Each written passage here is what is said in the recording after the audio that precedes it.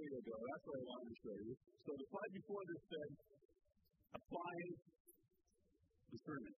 So you remember last week I talked about the ladder and the scaffolding, right? And what I want to tell you is that your job as listeners is not to evaluate whether or not I'm doing a good job. That's a small part of what you get to do. That happens anyways. Your job, of course, is to figure out what am I going to do with what he's talking about up there, more importantly than what I'm talking about, what the Bible says, right? And so this wise fellow took my ideas about ladders and scaffolding, obviously, and got really excited. I can imagine the entire way through the sermon, he's thinking, oh yeah, I'm going to get scaffolding in my house so I can paint. Next slide, please. In case you want to know who it was. Can you hear that TJ for me? Because I don't want to name his name in public. I just want to be quiet with that. All right, next slide, please. So we've been looking at Acts 2:42, basically, anytime that I've been preaching here, we've been touching on this. And the hidden connection in Acts 2:42 is right there. They devoted themselves to the apostle teaching, to the fellowship, to the breaking of bread and prayer. That's the summary. And in this one, all the believers were together and had everything in common. And they sold property and possessions to give to anyone who had a need. And when I was here in November, so whatever that was, I talked about communism, not communism, because that's a whole political and philosophical point of view. Communism, which is the idea that we have everything in common, that we share, and have equality. And that's going to come up again in this journey. Next slide, please. The next one. Cool. So I'm going to give you 7 principles of giving, and I'm going to warn you that the Bible on money is uncomfortable, particularly for those of us who live in what's often called the first world, or the rich western part of the world. Right? And so there's the warning in terms of this. These probably should, if you're listening well, make you somewhat uncomfortable. So generosity is not about your extra. But I'm well aware that right now it is very hard for me to be generous, because usually what I'm able to do is to give out of stuff that I don't actually need anyways. Right? We've been talking with you about our move, right? And you know what you do when you move, you throw out all kinds of stuff that you probably never should have bought in the first place.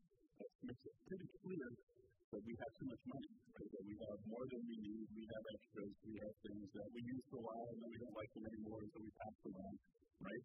True generosity is in this verse. In the midst of this very severe trial, their overflowing joy and their extreme poverty welled up in this generosity. If you actually want to understand generosity and giving and the gift of faith and giving, find a poor person who's generous. It's really quite amazing.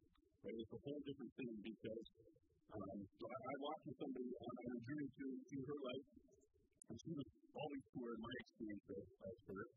And I remember that we had supported her with some finances, and she gave half of it away.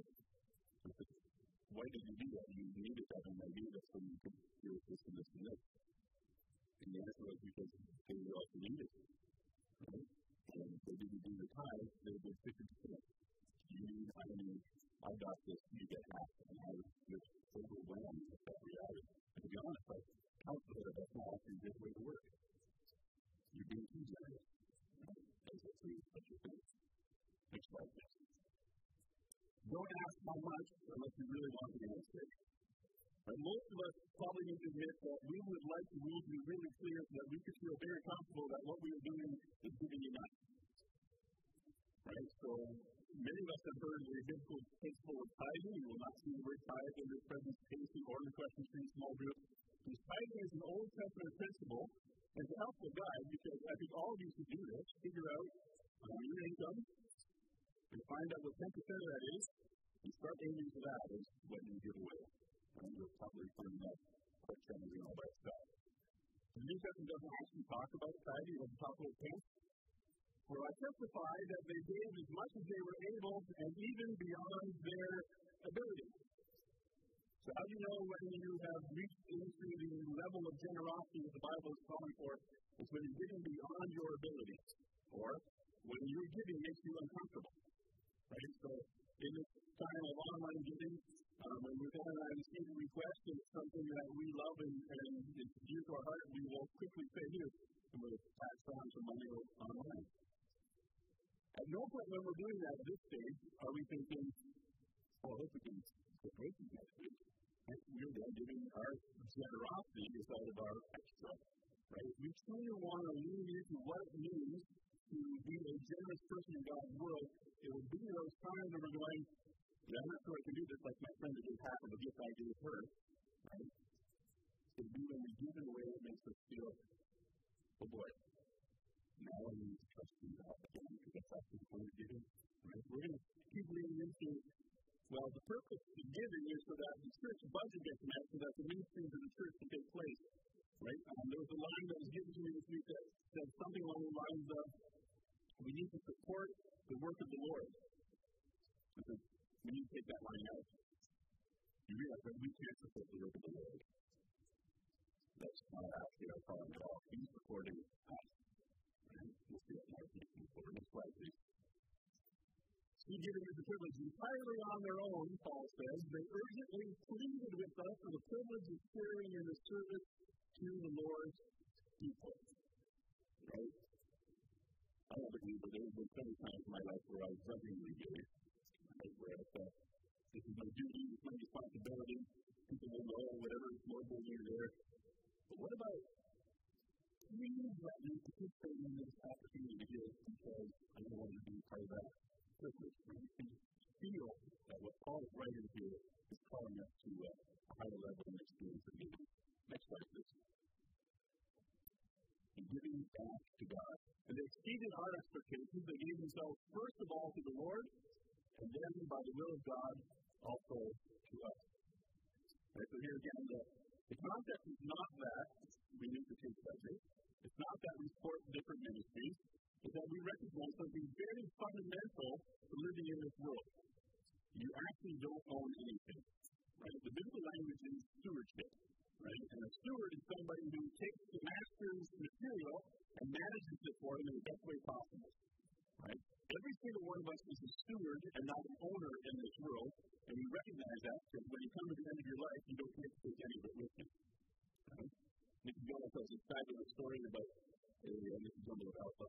The fellow who's so determined to take his money with him. But he prays to God, please let there be a way for me to take my money with me. And so God, being incredibly good himself, says, okay. So the guy, he breaks it all into gold bullion. So he has gold bricks. He takes it with him to heaven. And he pulls up at the pearly gates and sees bullion until they get to second really. As he walks in, St. Peter, who is always tradition speaks, he's standing up the door and he says, oh, you bought cleaning stones. How nice. All that stuff that is so valuable and important to us in this world is favor. When you look at heaven, because God already has everything that we need. He has all of this stuff. Right? There's a very tough story in the Gospels that Jesus tells that parable of the rich fool, is the way it's often called, and that kind of gives away the story.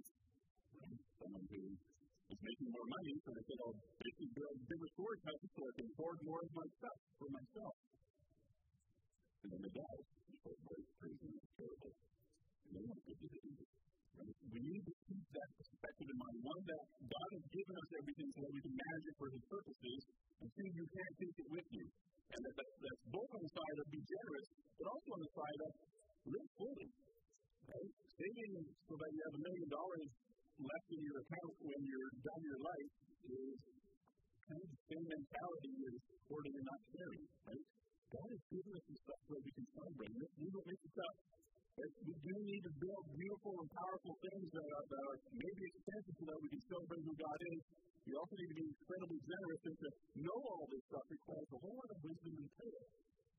Because I can give you these 7 principles, but it still begs the question, so what exactly do I give to, and how much exactly do I give? And that's your relationship with God coming from where you're going to bump into, when does it make me at least somewhat uncomfortable so that I know I'm living in the experience of generosity? And in doing so, building my relationship with God. So he gave himself first of all to the Lord. I think what that means is your first task is to offer your entire life to God in surrender. And so oftentimes when we as church talk about money, people get uncomfortable, and when people will say, well, the church is always just looking for money. And that's probably true. We always are working with the budget and so on.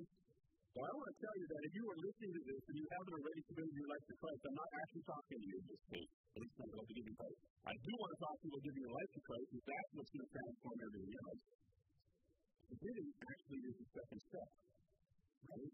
So, I think, and Paul does a heart check later in the passage, I think this. If the whole idea of giving generously to others, to the work of God, to participating in that, if that's a real struggle for you, don't think about the financial side of it. Think about the spiritual part of it. That's probably the part you need to work on first. Give yourself first to the Lord, and as a person who's committed, this idea of giving should eventually start to grow in where you go, I actually like doing that, even when it's hard. I really like participating in that. I think it's a privilege to participate in generosity. That's what it is. Desire and action are not exactly equal. That's probably just as he has earlier made beginning to bring also to completion the sacrifice in your part, now finish the work so that your eager willingness to do it may be matched by the completion of it according to your means. There's not too many times when I see a need next to who I am and what I value and so on, but I think, so I really like to give it back. Actually carrying out the act of giving to it, right, is a different thing. And so this really speaks, by the way, to sermon application. Being moved by a sermon and saying, wow, that was really good, is one thing. Taking the step of going, I'm going to talk to my accountability partner or to my small group and actually take action on what we've been talking about there, that is a different thing, right? And so, whether you're in a small group or not, the real question that goes with the sermon is, how exactly are you dealing with your finances that expresses what you believe, right? And if you dare to ask that, have that conversation in your small group, I'd be thrilled. And in fact, I'd encourage you to text me and say, hey, we had that conversation in our small group. It was hard, right? But this is where we went. So starting out on this, it's actually very good thing to pay attention to what does my heart do, what does my mind do when there's an opportunity or a challenge to give. And be aware, there are plenty of advertisements out there also in the Christian community, and maybe we do them here as well, that are kind of manipulating your emotions. Right? We need to be careful with that. I want you to give because your heart is committed to what's going on, not because you see a picture of something very sad and you feel in that moment that you need to give. Because there are a whole lot of really, really, really important ministries in this world that don't grab your heartstrings. They're just really hard work, right? And if we're going to go, I'm only going to give because, I really feel like that's something important, we're going to miss out on some of the very foundational things that take place in this world. I mean, we talk about Christmas one people, why am I talking about emotions and that's really emotional story that just went on. Next slide, please. Keep your focus on Jesus. Back to the gave from the Lord first. Back to our heart commitment. I'm not commanding you. And you know why he says I'm not commanding you, right? Because it sounds an awful lot like a command. Right? I also am not commanding you, but you're going to feel, as I'm thinking this, I'm sure, well, he's pretty much telling us we have to do this, right? So that's why that's there. But I want to test the sincerity of your love by comparing it with the earnestness of others. I don't know about you, but when I read that, I think, Paul, you're almost over the line of manipulating yourself there. Right? I'm not forcing you to give, but we want to know how much you give so that you see that your love is really at the level it's supposed to be. That's kind of what that feels like. Right? However, if you're in a community that's incredibly safe, if you're with your people who know you and trust you, they don't only know the nice and good side of you, the generous side of you, they also know the broken and twisted side of you. If you're in that kind of safe context and you start talking about your giving, right, and someone says, I really want to test you on this, are you going to live in that fully? I want to see, do you love as much as you say you're loving? You'll actually see that as a loving command, if you will. You will see that as an experience of authentic accountability. Somebody encouraging you to do exactly what you actually want to do and being there to stand beside you. I think that's where Paul is hoping to come from in that statement. You know that the grace of our Lord Jesus Christ, that though he was rich, Yet for your sake he became poor, so that you, through his poverty, might become rich. Keep your focus on Jesus, because Jesus understood what it meant to be poor for the sake of the richness of others. And you do this not just by living a life of poverty. You know, right, that Jesus toured around with his disciples, basically owning nothing. The best understanding I have is that he had rich people who were sort of sponsored for him. He had a faith ministry. When he needed something, somebody would show up. God would send somebody who would provide the food and the rest that they needed along the way. And in doing that, he's also been exemplified, of course, by what he came to do. He came, as Ken said earlier in the service, he came to offer and sacrifice his very life for others, for us. And as his body in this world, what we're really called to do with whatever we do, whether that's our abilities or our finances or our time, is we are called to be the kind of people who recognize the reason God's blessing me so that I can help other people. The reason God is giving me stuff, including money, is so that I can make a difference in transforming the lives of the people around me. And I think, again, if you're wondering about how am I doing in my giving, how do I need to grow in my giving, the focus isn't on your bank account, it isn't on the bottom line, it's not about math, it's actually about heart. Because if you want to grow in your giving, the best way to do that is to spend some time sitting with Jesus, reflecting on Jesus, reading through the Gospel, and going, wow, look at Jesus offered. He offered his suffering on the cross. He understood that giving was sometimes painful. He offered his very life so that somebody else's life could be better. And I know, because I do this too, it's a whole lot easier if I can give something away so that I feel good because I've done something for somebody, but I don't have to actually enter into their life and experience what I'm really doing. It's the Jesus way, the incarnational way, coming and living in my life. That's what incarnation is. The Jesus way is not only saying, here's $100, it's here. How can I help you get from where you're living now, if that's the place you don't want to be, to a place of comfort and hope and peace and truth? And that requires the sacrifice of our wallet, as well as ourselves, our bodies, our lives.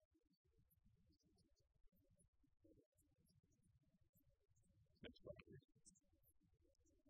And then my Bible, in case you didn't have it yet, in this message. Our desire is not that others might be relieved while you are hard pressed, but that there might be equality. Note that the very last verse on the screen is also equality. And let's be honest about this, we don't actually believe in equality. That's not a North American principle of finances whatsoever. You get what you earn. Right? If some people earn more, some people earn less. We don't believe in equality. Fortunately, Paul is challenging us to think about this a little more deeply. At the present time, your plenty will supply what they need, so that in turn, their plenty will supply what you need. The goal is equality. He's basically saying this. All right, everybody, everything you make goes in one big pot, and we spread it out as broadly and as liberally as we can so that everybody has everything that they need along the way. Communism. Right? I don't know what I can do this tomorrow, but just think about it. That idea, in terms of all of your financial and political and social understanding of how this world works, right? That this isn't a world where it's about me and my property and my stuff. The Christian world is about how do we make sure that everybody gets a step up. Okay, you've probably heard of this crazy idea called a basic guaranteed income. Probably most of you are against that concept, good possibility. But the concept, whether it's a good political idea or financial idea, those aren't my areas of expertise. The concept of everybody actually having, everybody being equal on a level of, some of us can earn really easily, and some of us have a hard time earning. But everybody needs to be loved and cared for and valued, that's what money can, in the same kind of way. Custom challenging thoughts. Also, a big thought worth looking into. And the last slide, please. Don't keep it up. We're going to the Old Testament here. As it's written, the one who gathered much did not have too much, and the one who gathered little did not have too little. All right, studio audience, anyone know where that comes from? Book. Like I do, I would do that way. Yeah, you like it. We're talking about manna. They're not maybe. I know it's not necessarily that you know, it's checking it. Right. Manna. So in the Old Testament, people left Egypt, went to the desert, and they complained why, because they didn't have enough. Right? Or they thought they didn't have enough. God's message, by the way, throughout the Old Testament is, trust me, I've got this. Our challenge, for the most part, is it's hard to trust God. Right? Why is it hard to give as generously as God talks about? Because then we actually have to trust God to provide for us. Imagine if we all actually did that crazy idea and we put all of our money in one pot and we had to trust the leadership of this church to dole it out in a way that was equal and fair. Just think about that conversation would be. How do we know that they're doing it for all this time, right? God calls us to trust Him, and that is just huge relief of us when we are following Him. But when He did manna, again, just like some people can earn better than other people can earn, that's just the fact of reality. Some people could gather manna faster than other people did. But the miracle that happened in the Old Testament was this bread that came from heaven, the manna, that was lying on the ground there. It didn't matter how much you gathered, you ended up with just the portion that you needed. Do you know what happened if you didn't end up with that portion? If you try to hoard it for the next day, it rotted. It made a mess. Right? And so what happened was, these people came to understand this simple principle. Whatever I receive is from God. It's going to come every day because He's the provider. And my job is to do whatever I can to participate, to earn, to live, and then to make sure that if I can do any longer than today, so I need to be able to pass it along to somebody else. That image helps us understand God's understanding of generosity. And so I'm providing, and you have it for me. Receive it on a daily basis. Do as much as you can to earn as you can to do whatever it is that gives you an opportunity to use your gifts in this world. But also share it, recognizing that the one who gathered much didn't have too much, and the one who gathered little didn't have too little. Because God is the one who provides all this stuff. But what if we, as we community, the body of Christ in this world, right, to exemplify more fully what it means to share on that level that everybody has what they needed in this world? That's our justice goal. That's our life goal. That's our giving goal. May God bless you as we lean into that reality as we call you to do. Amen.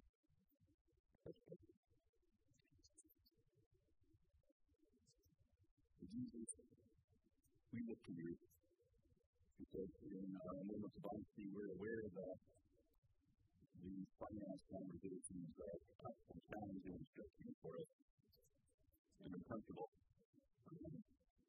So we pray that you would help us in this Lenten journey, continue to look at your sacrifice on the cross and become more and more deeply aware that what you modeled for us, what saves us, is your sacrificial giving.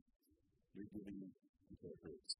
You're seeing it as a privilege to sacrifice your very life that we might be set-free and redeemed.